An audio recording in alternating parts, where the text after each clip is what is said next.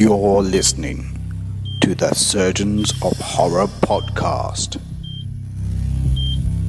Hello, welcome to the Surgeons of Horror podcast. Its purpose is to dissect horror films, both old and new. We're deep down in lockdown at the moment. There's lots of crazy stuff going on outside in the big bad world.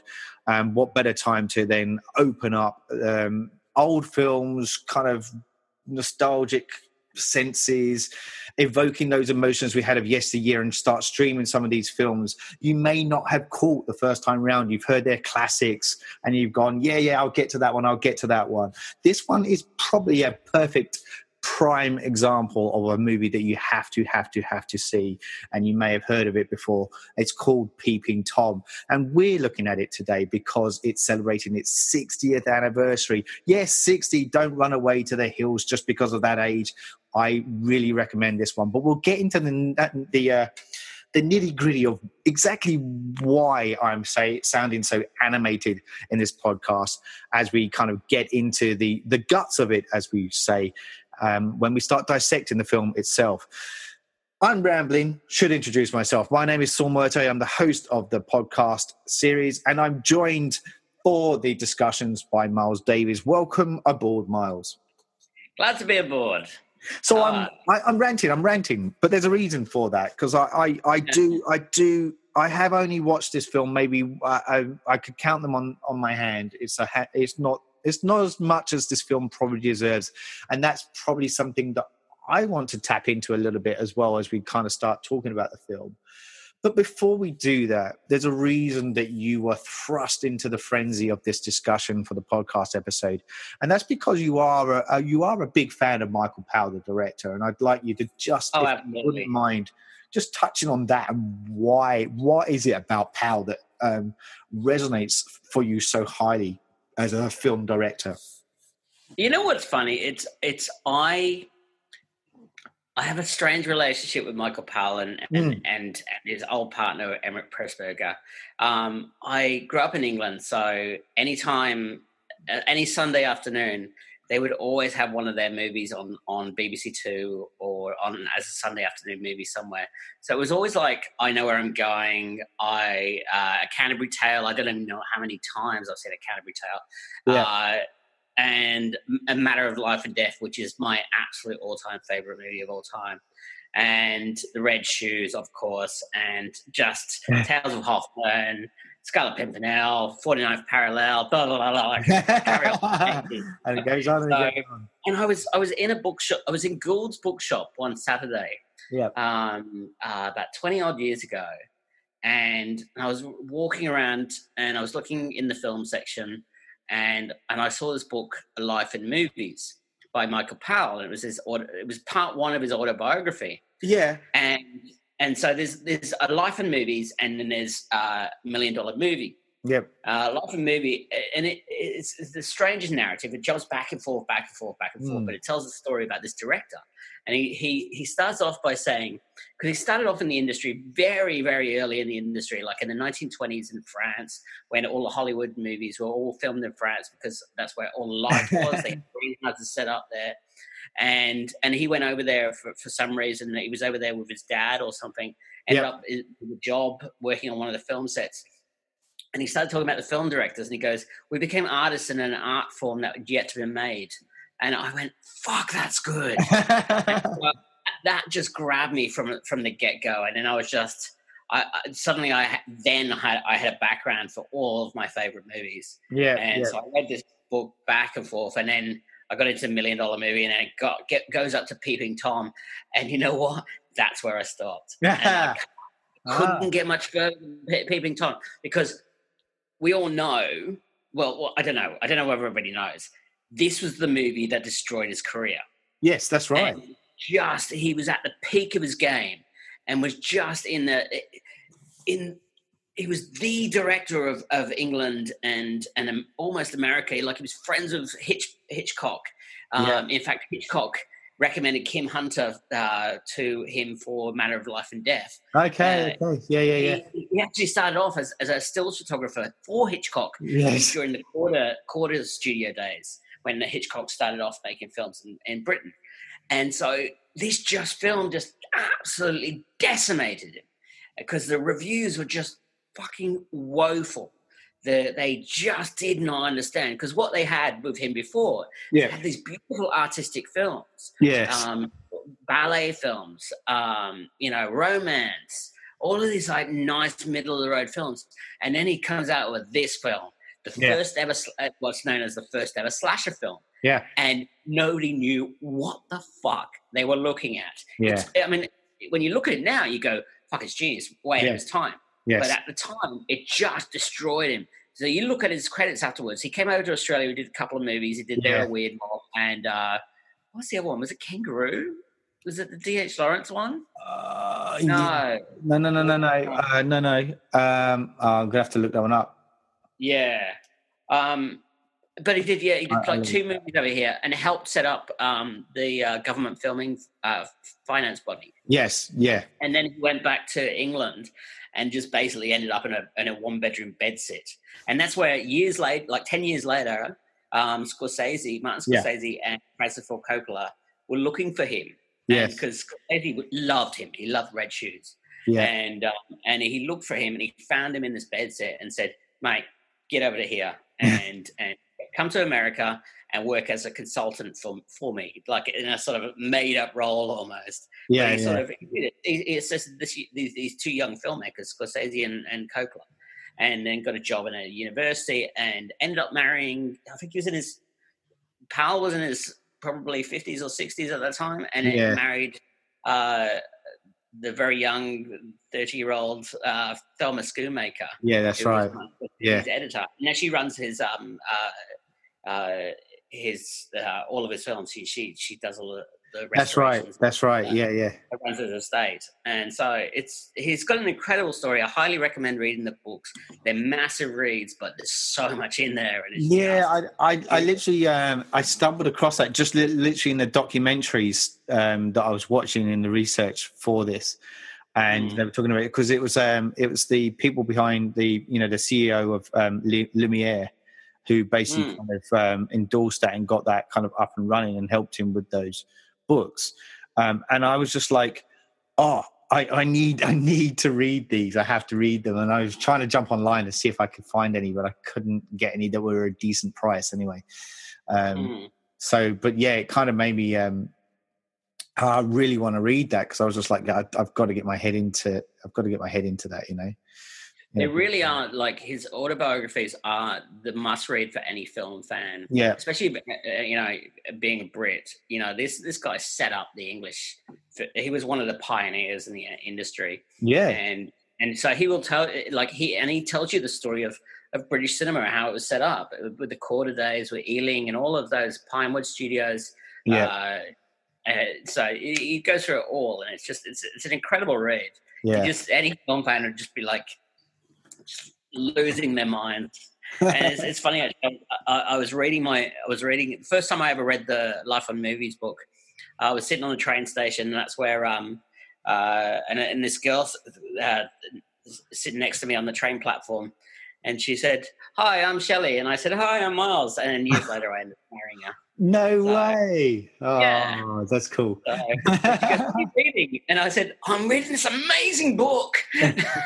Ranting about this book to her, and she went, "Mate, you ranted at me when you first met me," and I was like, "No, I was so excited about the book."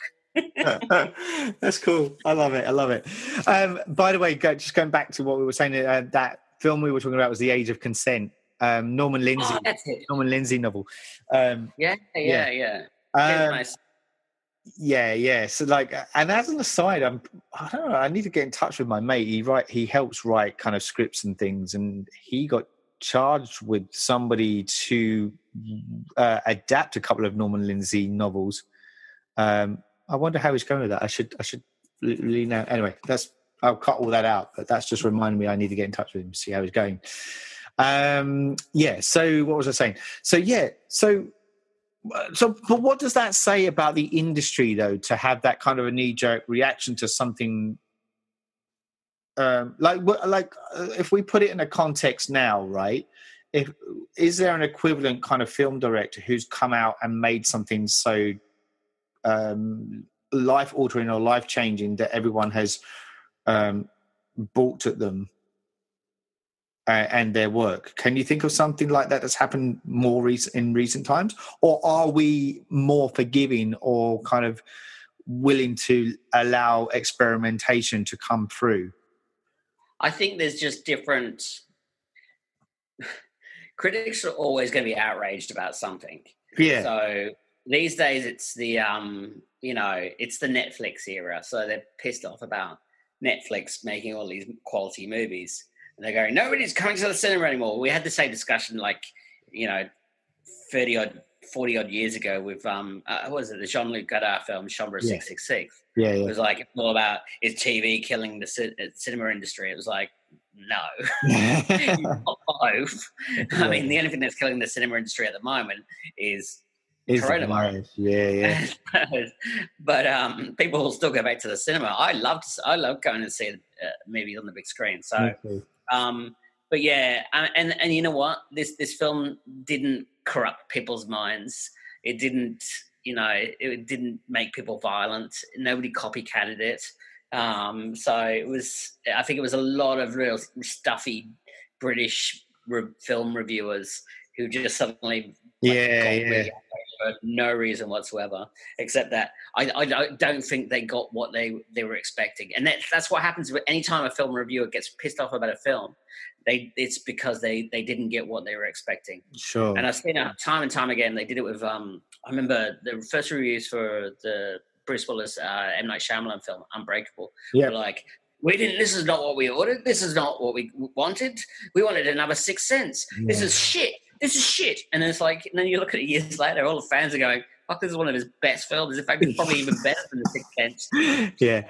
Because film reviewers didn't get what they wanted. No, that's right. I mean, originally the movie was pulled as well from a cinema. Yeah. Well, that's right. So that wasn't what I was going to say. And it was pulled.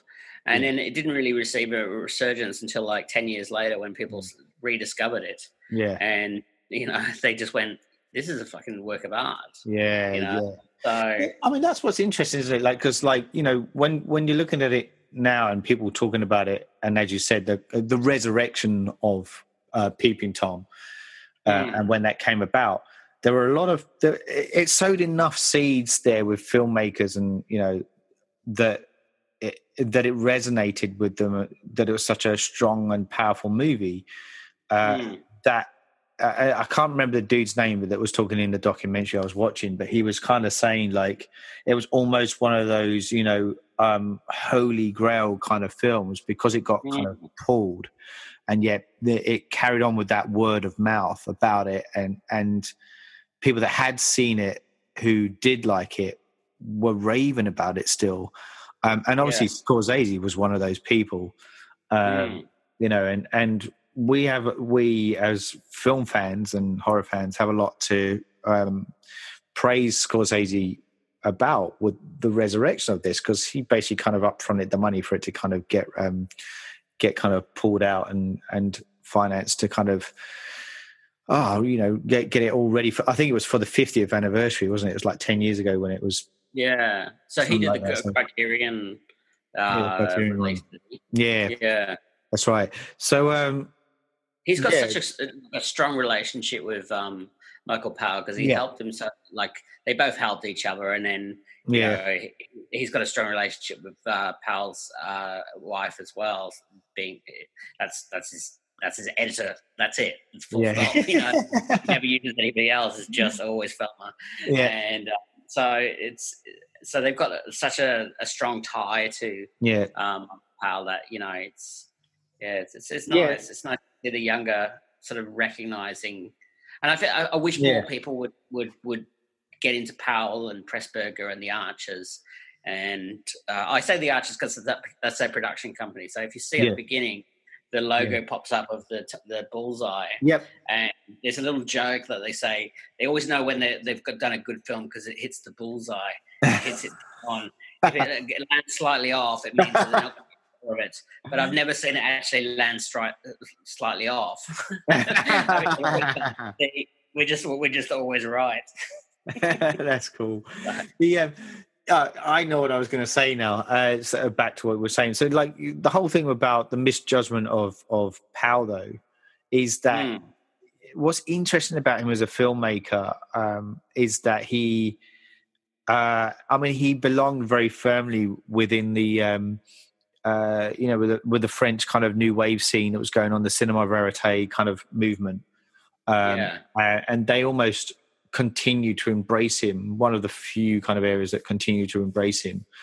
And what I mean by that is that he was always experimental in what he was doing. But I think more than anything, and yes, this has a different tone to the movies that was presented beforehand, but they all live in a fantasy world. Absolutely. Well, there's a fantastical element to them. He's just using a dark fantasy component rather than, light and fluff that we get in a lot of his romantic kind of era. And even got a similar color scheme as well. Like beautiful use of color. Matter of Life and Death, they switch between black and white and color, and they mix them both so well together. And then Red Shoes, you can see, the art direction in this one was the same. The art director in this one was the same one as he usually is, which is Arthur Lawson, who they worked with on the Red Shoes. So it's very, you can see the color scheme is so in tune with. You can look almost directly at the Red Shoes as a precursor to the Peeping Tom. Even with Moira Shearer in it, essentially. That's right. He's brought back Moira Shearer, who's not an actor. No. She was originally a dancer. Yes. And he hired her for the Red Shoes because when he went to Sadler's Wells ballet company, he said, "I want Margot Fonteyn," and they went, "You can't have her." so he went, because she was known as the best ballet dancer in the world at the time, and an icon in ballet. And they went, "You can have Moira instead." And he went, "Okay, all right." But then. And he used her again for other films. So, he used her for this. And it's a small role. So, but she only did about 4 or 5 different films. Yes. So, he uses the same people over and over again. Yes, he does. That's right. So, you touched upon the palette, and I think that's where I want to go to next. And I know we haven't kind of delved into the plot line yet, but I feel like there's enough kind of themes and stuff that we're talking around at the moment that I want to kind of just let the blood keep flowing for a moment, because that was the thing that struck me about Powell's work previously, not just including this film, is it's just beautifully shot films, and the opening scene of this film. When I watched it, I literally watched it 3 days back now, I think it was. And I put it on, and I literally just went, "Oh!" I know, orgasmic kind of chill, because it's beautiful. That just opening scene of him watching the female prostitute just by the window, and it's just it's just such a rich palette. And I just went, I want to swim in that. That's just, And I just was reminded of how good his films were, and we were only a few frames in, and I guess that's why I'm sounding more animated than I normally am on these podcasts. I just was like, I want to go on this journey again, and maybe that's maybe this is a good point actually to kind of start talking about the plot line, but. Before we do that, I do want to just touch on the first time we watched this movie. I remember I've definitely watched this once before. I remember that it was late on, I was in Australia at the time, and it was I'd gone to when I was working in another profession to where I am now, and at my lunch break I would sneak over to the Australian Film, Television, Radio School because they had one of the best film libraries going. And I would just literally have, admittedly, a little bit of a longer lunch break than necessary. I'd often hand back late anyway, so it's that kind of industry. But and make up for it. But I'd go in there, and that's where I watched it. I was in a very small viewing room in the afters kind of video library essentially, and I watched it. So it probably wasn't the best place to watch it when you're talking about what we were saying palette-wise. But I was fascinated with it, and I was like, why haven't I watched this before?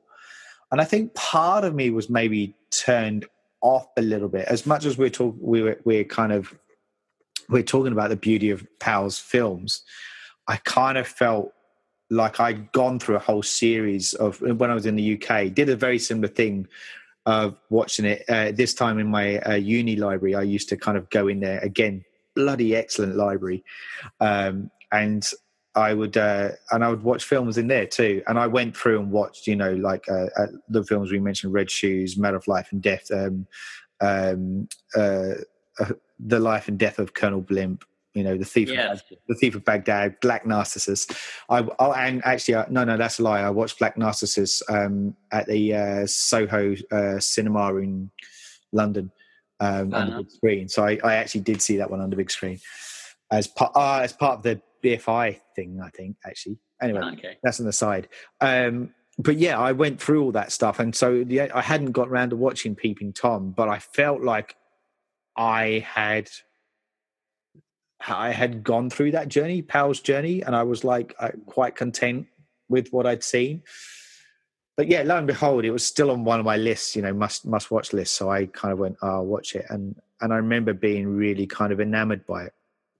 And so I guess that's my journey into it. But what was your memory of first watching this film? How far back were you going? I didn't come to it until later. Like, it was only when I was reading the book that I went, I haven't actually seen this. Yeah. And I went, and that's when I tracked it down, and I managed to, God knows, I think it took me like a year to track it down. And so I finally got a copy, and I think I've got like the Criterion collection or something. I've got the box set of Powell Pressburger. Oh, nice. Yeah, nice. So I got it in there, I think, and it might not be in there actually. I think I might have got it as an added extra. But yeah, so that's the first time I watched it. But and it's great. So yeah, cool. Being a horror fan anyway, so it was just like it ticked a lot of boxes for me. Yeah, and it does, and I guess we're talking this is 1960 that it came out, same year that Psycho came out, talking about Alfred Hitchcock kind of connection. Both dealing with kind of voyeurs and encouraging the audience to become the voyeur of the voyeur in the film. This one obviously takes it to the next level, where it deliberately uses the camera gaze for us to kind of see what he is seeing, and it becomes an infatuation with the Mark Lewis character, in that he, to quote Martin Scorsese again, he says, this is where art becomes sinister and perverse. And we are encouraged along with that, the journey that cinema has with its audience. It is what it is, basically holding up the mirror to that and exposing it for what it is. And that's exactly what Mark Lewis's character is doing. He has the mirror so he can capture the reaction of his victims. So they're actually seeing themselves as he is, killing them, essentially. He's what gives them the horrific look on their faces, essentially. That's right. And he's constantly searching for that thrill, that fear that is and capturing it on, and he can never get it. That's the irony of it. He can never get what he's looking for. I mean, the interesting thing with this film, with the Mark Lewis character too, is that obviously and this is what comes out in the film, is that there is obviously a trauma background with him, and the way that his dad played pranks on him as a kid and would film it and did really kind of spark these kind of controversial kind of things with him, which scarred him. And he was always searching for that, or trying to fill that void again as an adult. So it gives I guess, credit to the way he behaves. And I think that's something that makes the film that much more believable and likable, in the sense that we relate to his plight. And there's a reason for him doing these things. It's not just like we're not talking about a Jason or Michael Myers thing where it's just killing for the sake of killing. There's actually a psychological reason behind it. Psychological motive, yeah. Yeah, that's right. Which is kind of interesting in and of itself. So look, there's a lot kind of going on that makes this not just the palette rich, but the subject matter is rich too, and the journey that this character is going through lends weight to the journey he undertakes, and this endless pursuit of satisfaction, to have that climactic thrill, which arguably he gets at the very end, but the end result is a fatality. It's not. And so he basically, he's in the pursuit of something he will never reach, and theoretically doesn't ever reach because it ends in death. So yeah, it's a really fascinating piece. I kind of almost want to dive back in and watch it again as well. And that says a lot with a film when I've only just watched it again for like three nights ago. But okay, so let's just quickly kind of nut through the actual kind of plot, as it were. So I talked about how we see Mark Lewis, played by Carl Boehm. I want to say that's how you pronounce his surname. And that's something. Yeah, that like he's a German actor, right? So this is the other thing that's I guess again lends credibility to the eeriness of his role, because it's set in England, but he's a German, and he speaks English, but his accent's very thick, and he, not just his mannerisms, but because the way he talks is almost alien to that kind of world, then he already comes across as a bit of a fish out of water, a man out of place and not in sync with the world around him. Yeah. And that wasn't a deliberate casting. That wasn't intentional to kind of have him. They had someone else in mind, and I forgot to write it down, but I think it was an American actor.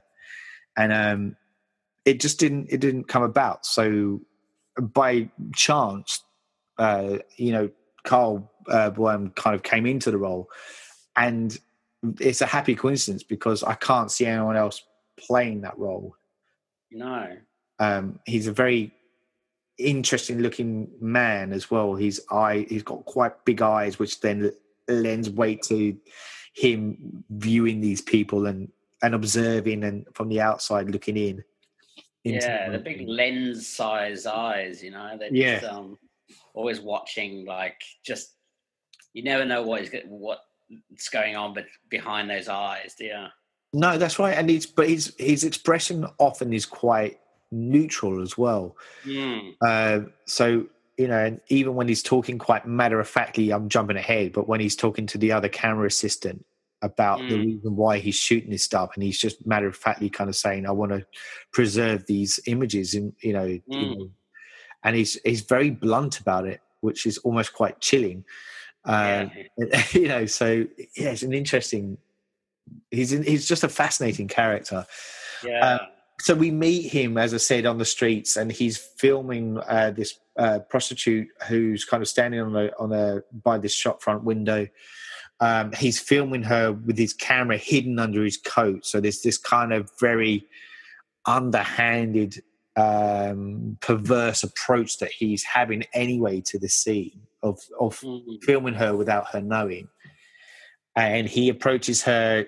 We see it from the point of view within the camera viewfinder. So very almost straight away, we're like from behind the lens and being taken as we're then following her into the flat. And he kind of makes his way in, and then we see her reaction to him obviously changing, but we don't see what she sees. We're just seeing her reaction, and he kills her. So what how do you find that as an opening for a film? It's these days it's a classic opening. You've got death. It's standard sort of.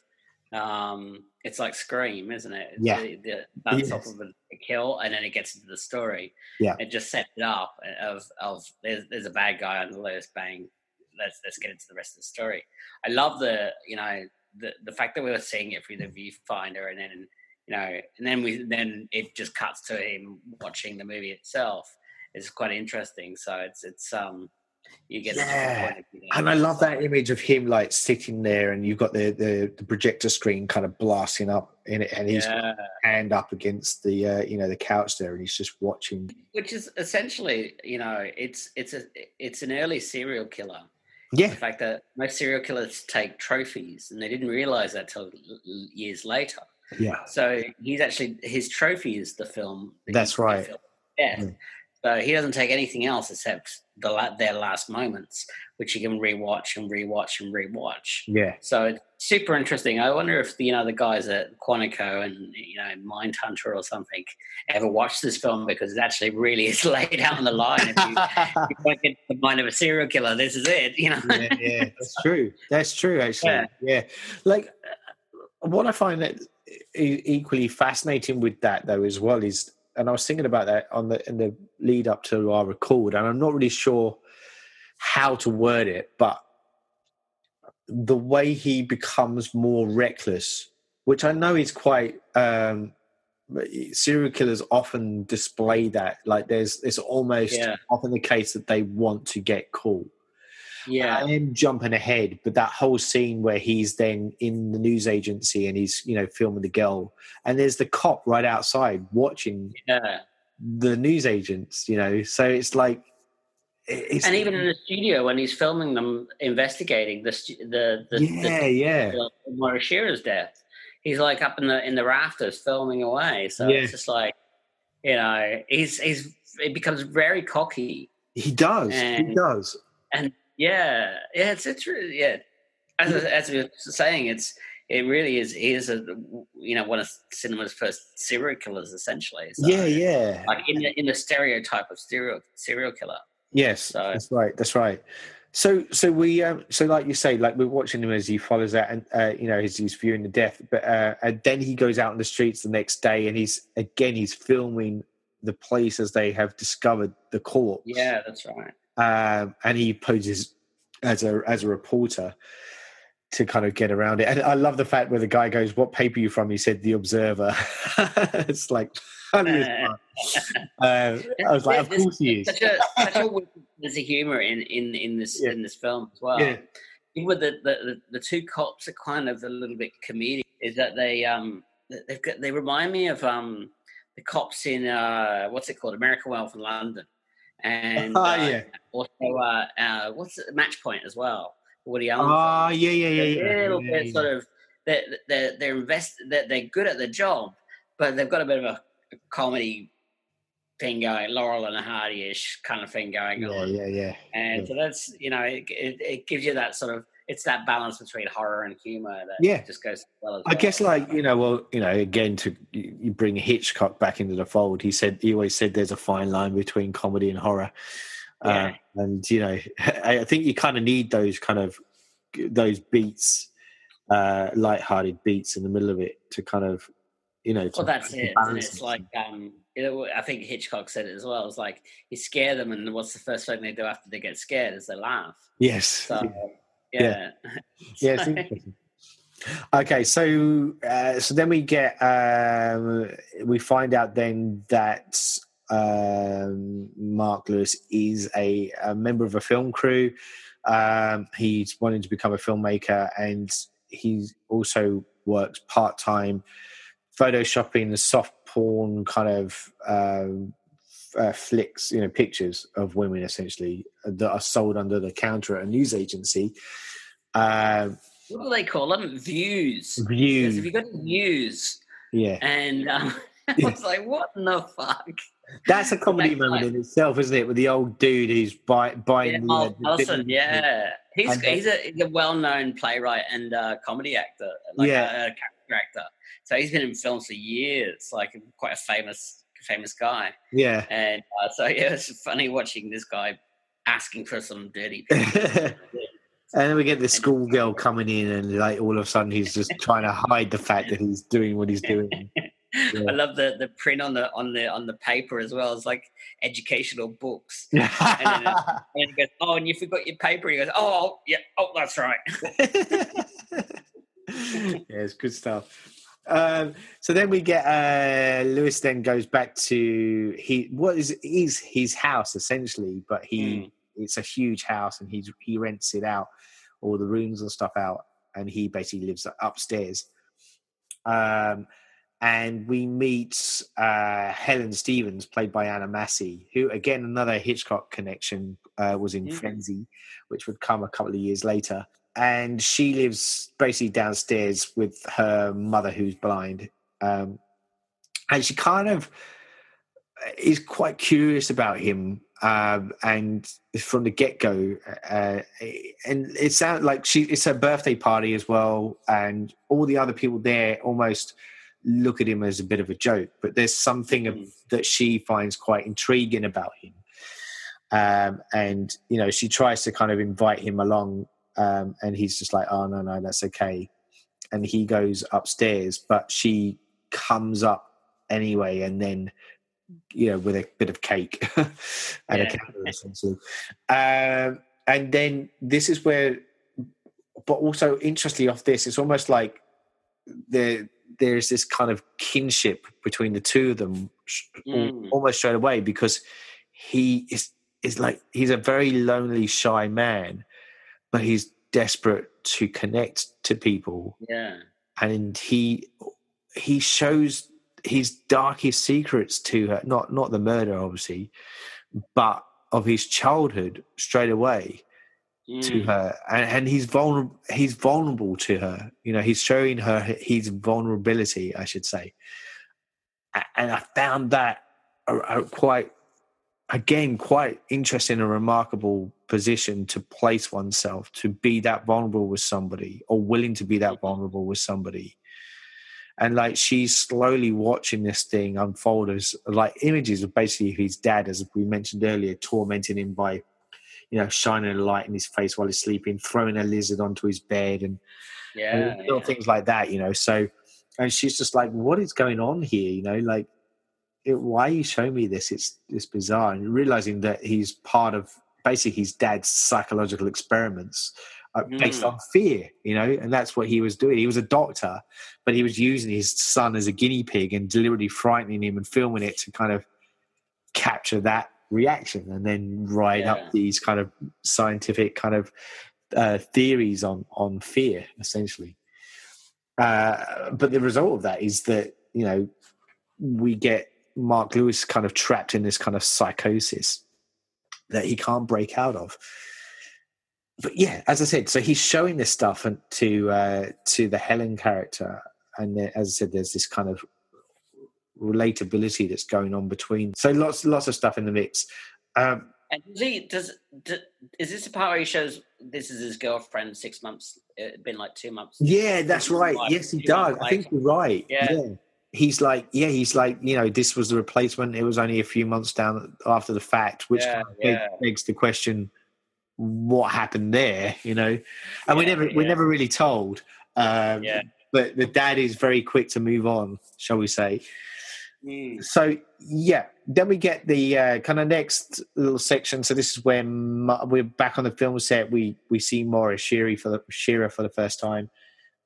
She's playing an actress called Vivian in this, who's basically a stand-in character, and he's kind of basically sells the idea that he wants to experiment by doing some filming with her after hours, and so they both kind of sneak in onto the set once it's closed, and we get this really quite laid out scene, don't we, that unfolds here with her as there's a great kind of switching of relationship at one point during this, where he gets her behind the camera as she kind of playfully plays along with it and is filming him for a little bit before he then gets a bit awkward with it and turns the tables very quickly back again and says, "Okay, I'm ready now." And she goes, "Oh, Mr. Director," very serious, blah, blah, blah, and all that stuff.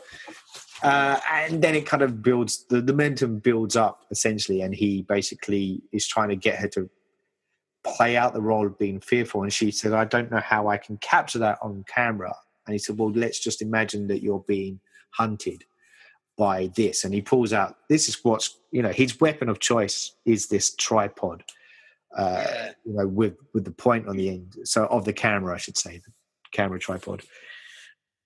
What did you, apart from obviously the phallic relationship of said instrument, what was your take on that? Does that make sense to you? Is that, just, no pun intended, a deliberate extension of the film camera itself and that voyeuristic thing, that it's logical that would be the weapon? Or is that, obviously that's the only way he can kill the people, but keep them in focus, is he's got them at a certain length that he knows, because he knows the length of the tripod.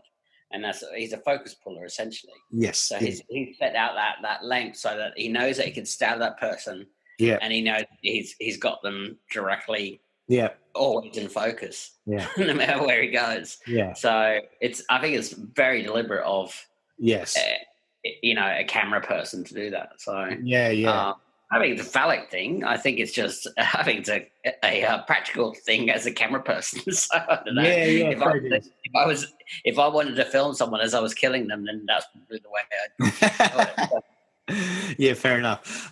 So with that, the other thing I was going to ask you, with obviously the first killing we see is done from the point of view from behind the camera. This is the first time we step outside of that and we're seeing him take that on. And I guess that's the next logical step in the journey of building up the character of who this Mark Lewis character is.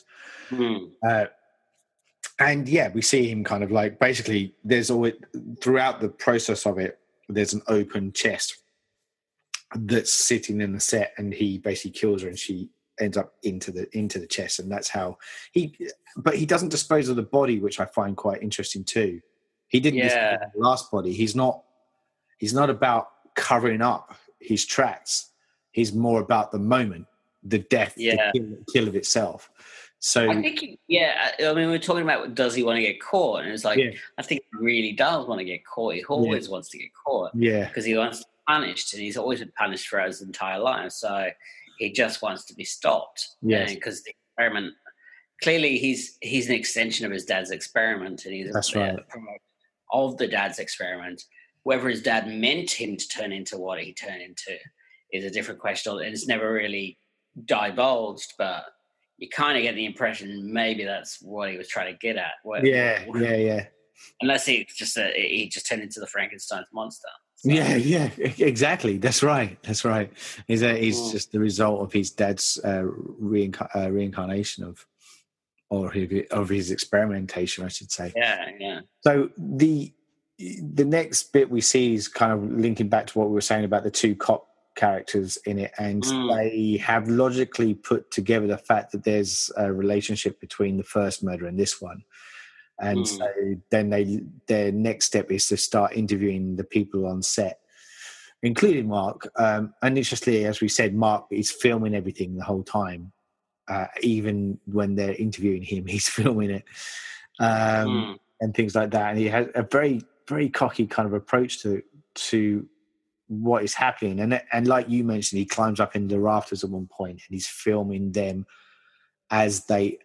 Oh, no, even on set, I'm jumping ahead a bit. On set first, before the cops come along, he films the reaction of the actress discovering Maurice Shearer's body. Yeah. Well, where, he knows it's about to happen.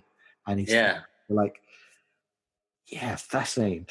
That's obviously why he did it. He knew the girl was going to go to the box. Yeah, so he was waiting for that reaction, and he got the reaction almost like what his dad did. Yeah, that's right.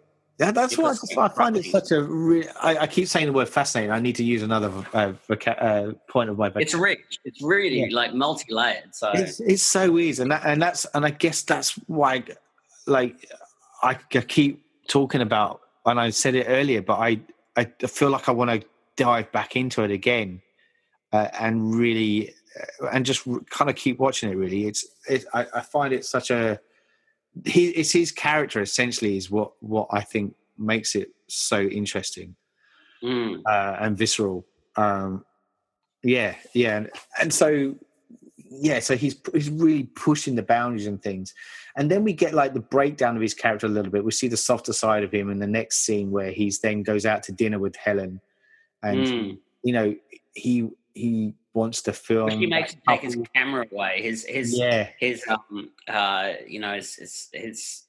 identity is taken, like his traditional identity is taken away, and suddenly he's become who he actually should be. And so he goes on a date with her as a normal human being rather than the product of his father's shitty experiment. And he feels happiness, you know, he feels connected, and you know, and then he's suddenly torn because he realizes that he does feel something towards Helen, and that's going to prove difficult for him to kind of break down, allow that the walls that are around him to kind of break down essentially.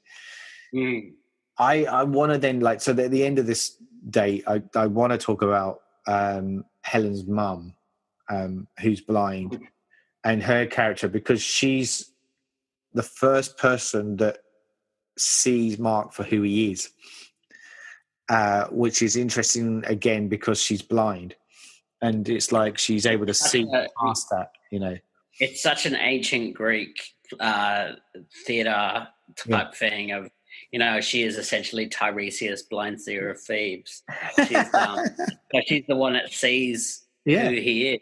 And it's the thing with all Greek plays, to explain it to the audience, to anybody who hasn't read any Greek theatre, is there's always a character called Tiresias, and it might change different names in other plays, but there's a blind seer, and they're always like the person that can prophesize what's actually going to happen next. And so she's essentially that particular character in the tragedy. Yeah, that's right. And thank you for really a highbrow statement on that. It just raises the profile. I'm all fucking highbrow. But no, I love that though. I mean, you know, I'm a thespian through and through, so I have a massive theatre background, and the Greek theatre is where drama was born. You know, so or at least the performance of drama was born. So I like that connection. So Mrs. Stevens is waiting for him inside his flat though. I'm back, and there's this great interaction between the two of them, and she's just basically like, you need to leave my daughter alone. You need to promise me you won't do anything. And he's like, I won't, not her. I couldn't, you know. So he's already realizing that he couldn't do those horrible things. He's aware that he does horrible things. And he could never enact that on somebody to him who is that precious. So, but she's basically just kind of warning him off, essentially saying, like, you need to leave her alone. And like he's watching the snuff film of the murder of Moira's character. Is that one, or is it? Or is it a different one? Anyway, he's watching the murder anyway. Yeah. Oh, there's that great bit where he goes downstairs with her too, and she feels his face, and he says, you know, I see you. Yeah. There's a psychiatrist that's called out to console Diane, the Diane character, who is the actress that discovered the dead body of Moira's character. Sorry, I know I never mentioned her by name. So there's a psychiatrist that comes out, and he's there trying to help her through the process. And then it's at this point that he has a conversation with Mark, and he's like, and he realizes that who Mark is, and who he obviously worked with his dad in the same profession. And he says to the policeman after they've had that kind of conversation, he goes, he's got his father's eyes. All too telling, that statement. And at this point, the police are like, yeah, there's something a bit sus about this odd Mark character. So they decide to get a policeman to tell him. And then that's where the policeman turns up with the newsagents, where Mark does his photographs of the pinup girls. And this is where he meets up with Millie, the blonde girl that we saw in an earlier scene. And she's played by Pamela Green. And again, I mentioned her purely for the fact that she crops up in a little role in Legend of the Werewolf, a classic film. And so he is there to kind of photograph her in these kind of like risque kind of photo shoots that we kind of mentioned earlier. And this, there was actually two versions apparently of this film shot. There's a more risque version, which is the one that I think I saw in the recent version. Basically, there's a shot where it's a reverse shot of her, and we actually see her breasts exposed. Oh, right. In the and it was credited as being the first female nude scene in a major British feature at the time. But it's like literally only for a few seconds. It's not like it's not even that long, but still stands the test of time for that statement alone. Yeah. And then like later, Mark basically emerges, hops on his little Vespa, and then and heads off into the busy streets of London, having killed Millie, but we're not aware of that at this point in time.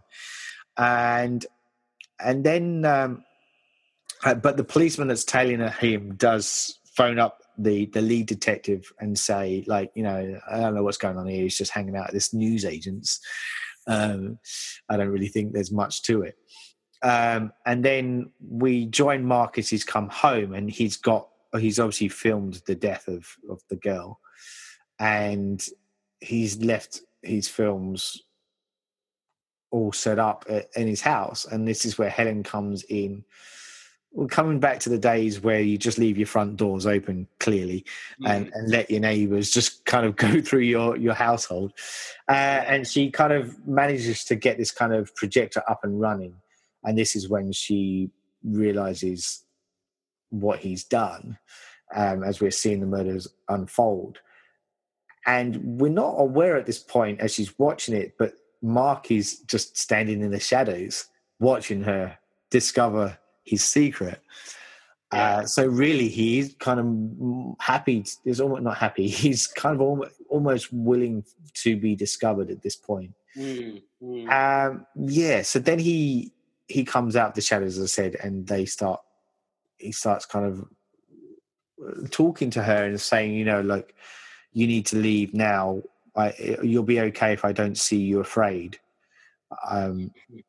But she's kind of keeps pursuing him as like, well, that's not real. What I saw on there isn't real, is it? That you didn't actually do that. So she's denying what she's seeing,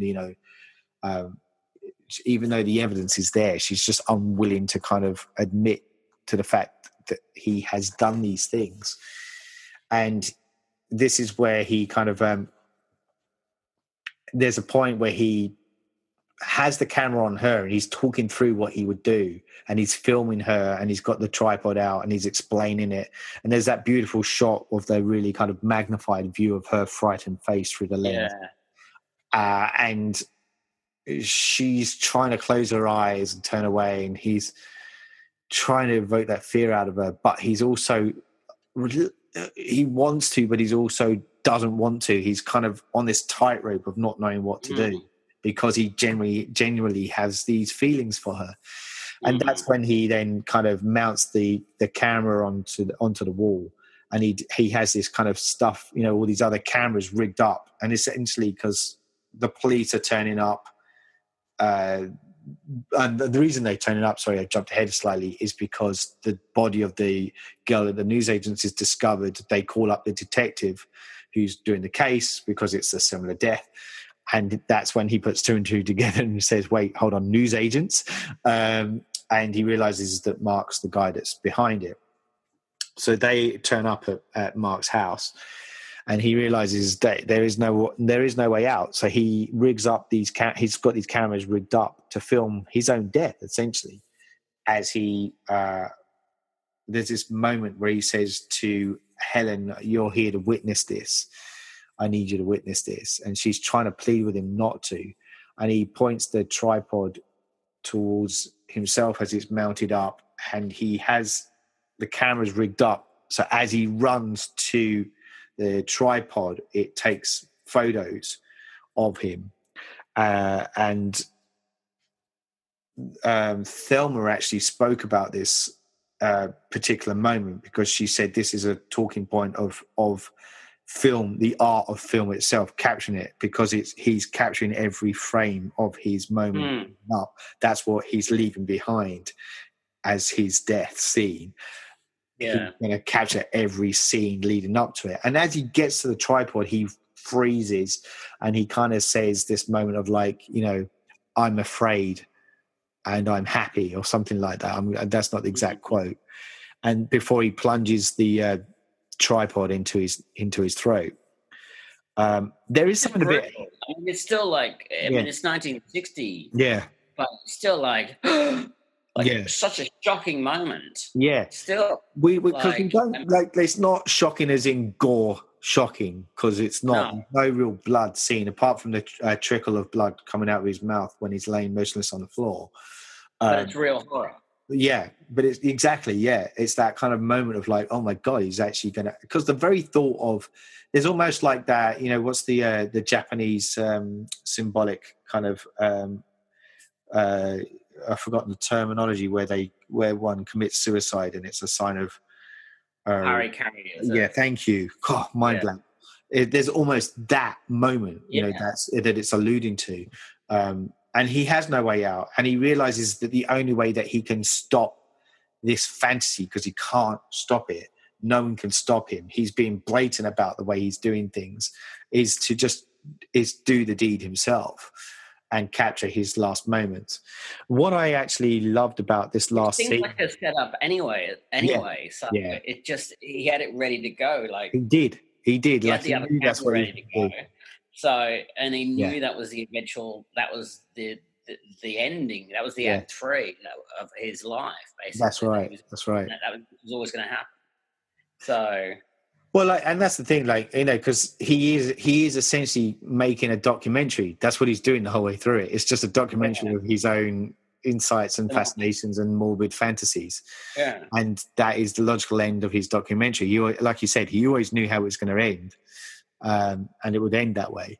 But there's this great moment that I love at the end of it, which is. And it's been done since, but as he lies there, like Helen kind of is crying over him, but she kind of almost faints. But there's this moment where their hands just touch on the floor, and it reminds me, it's a completely different movie, massively different movie, but John Woo's The Killer movie, where they're both blinded, the male and the female are blinded, and they're trying to reach out and hold each other's hands, but they just keep missing each other. But it's this moment of connection, and in this case they do connect, because they are the romance in Michael Powell is still there, that romantic side of him, and this kind of moment where they have to connect at the end. And I just love that moment. It's a very, very simple thing. It's a tragic love story, isn't it? You can't have a tragedy about love. Exactly. And that's where we end the movie, man. That's how it ends. Yeah.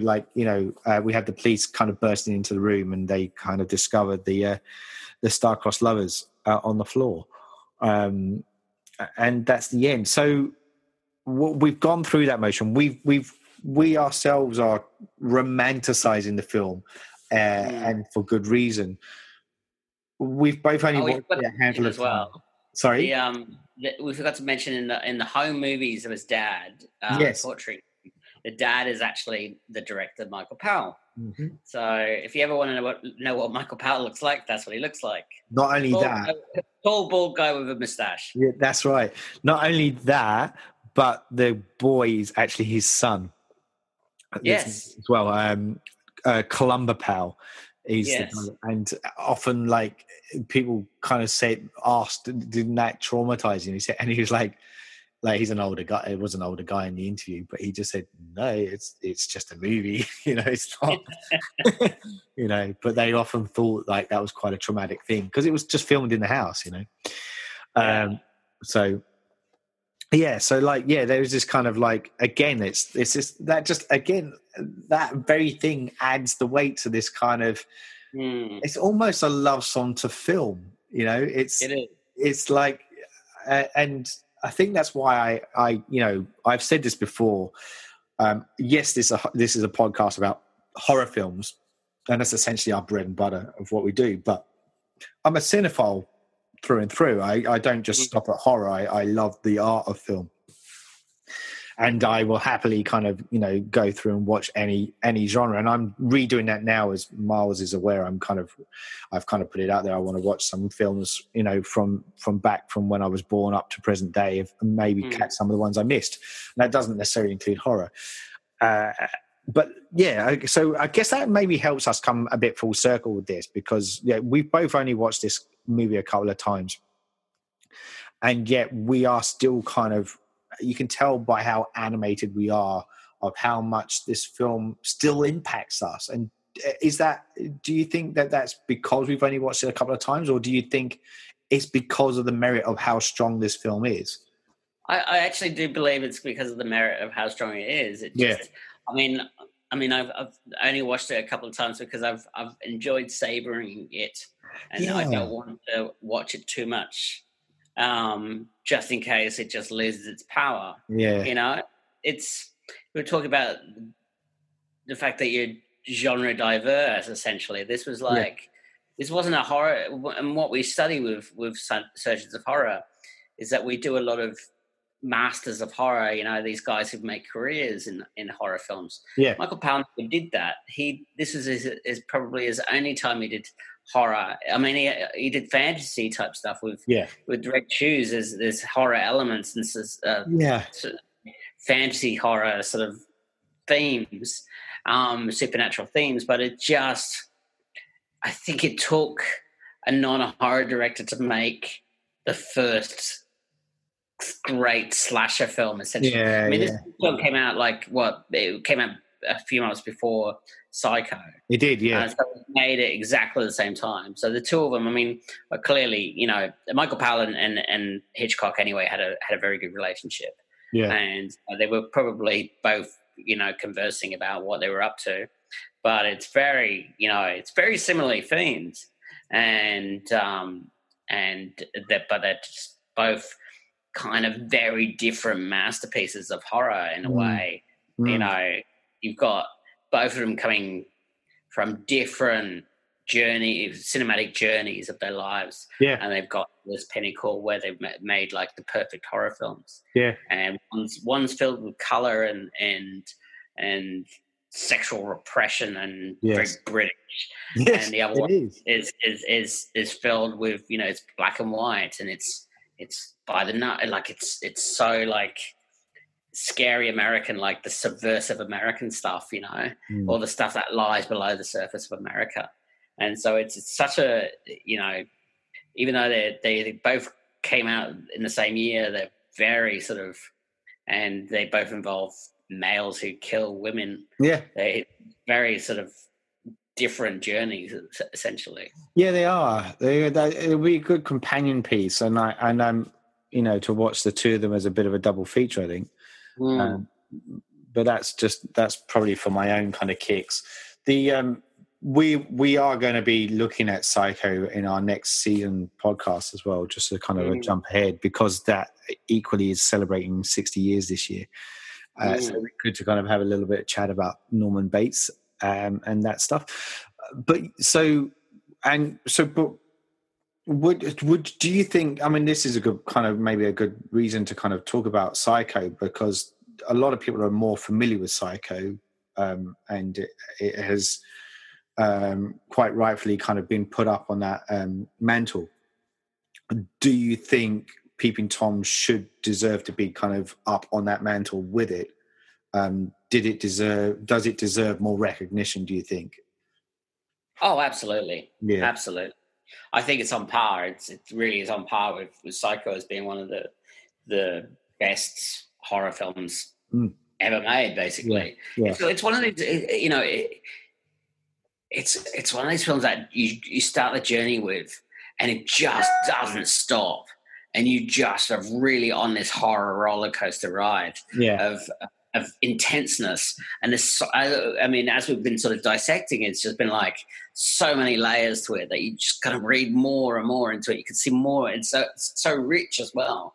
Yeah. And just like Psycho is like, it's incredibly rich. Like you don't, but I mean, the thing about Psycho is that you don't really find out what's happening until about halfway. Till the end. Yeah. And so, but this one, you get that, all the setup drip fed to you as you're going along until the final moment of like, this is the end, and this is how it must end. How his film should end, and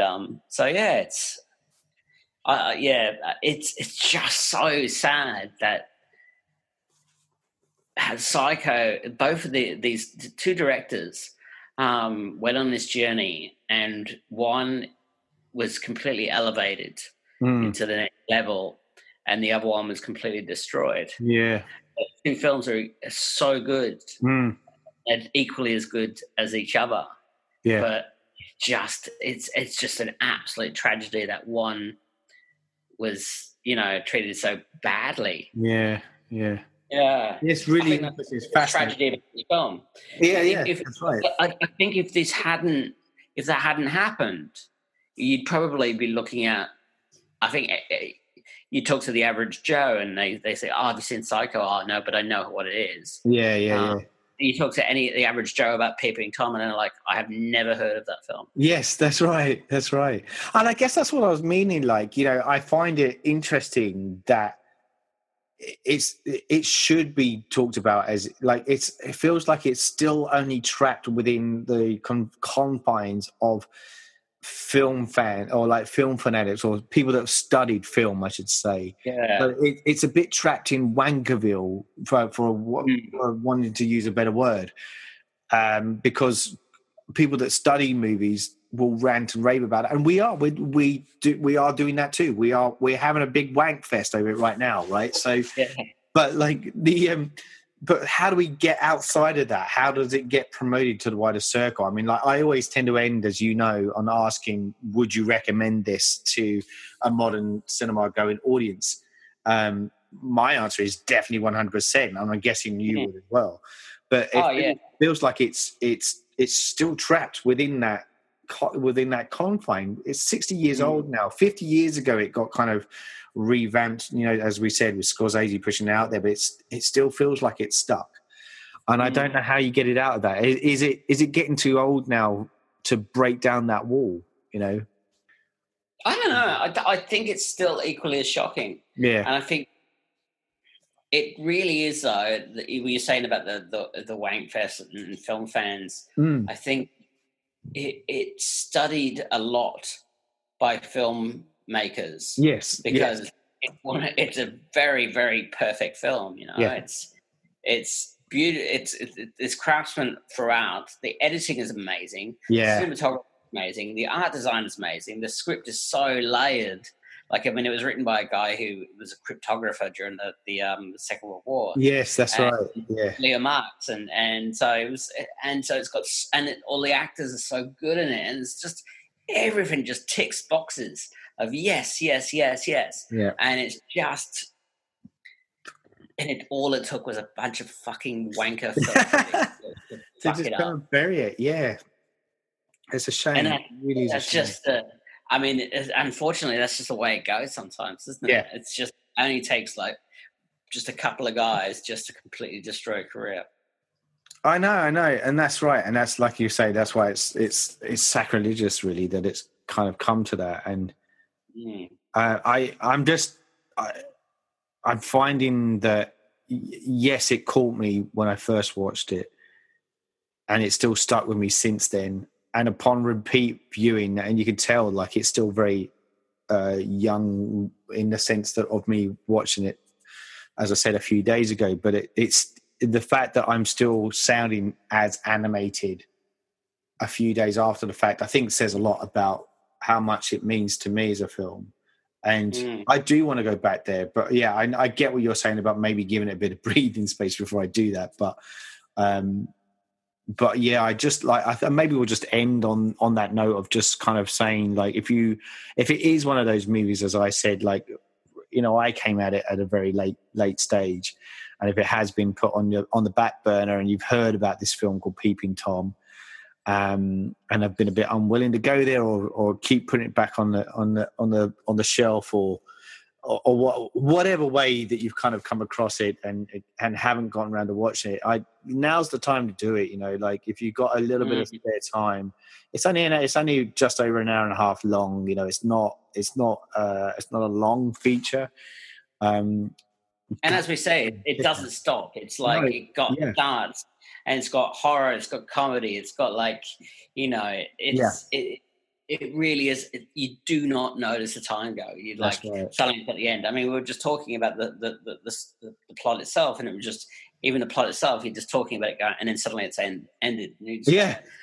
We've had discussions where we've had the bare minimal plot, and even after like half an hour, you just go, "Fuck me, how long has this podcast gone for?" I know. Whereas, you know, we're probably talking about it for an hour, and it's just like bang, bang, bang. There's so much going on. You will not be disappointed.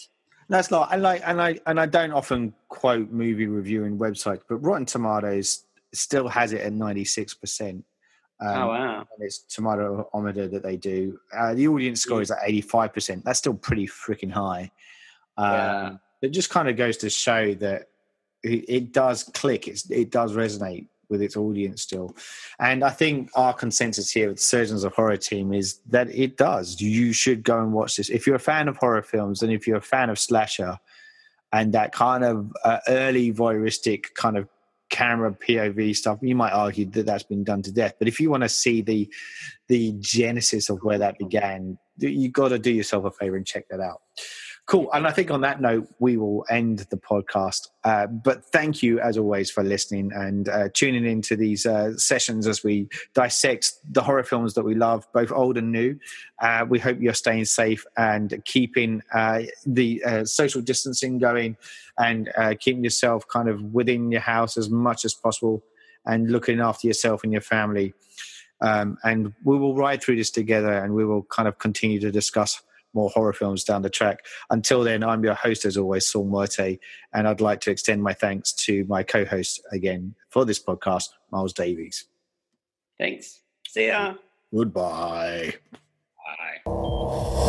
You're listening to the Surgeons of Horror podcast. Music supplied by Peter Nezik. For more discussions or podcasts, head over to surgeonsofhorror.com. or head over to our Facebook and Twitter sites for the latest news and updates.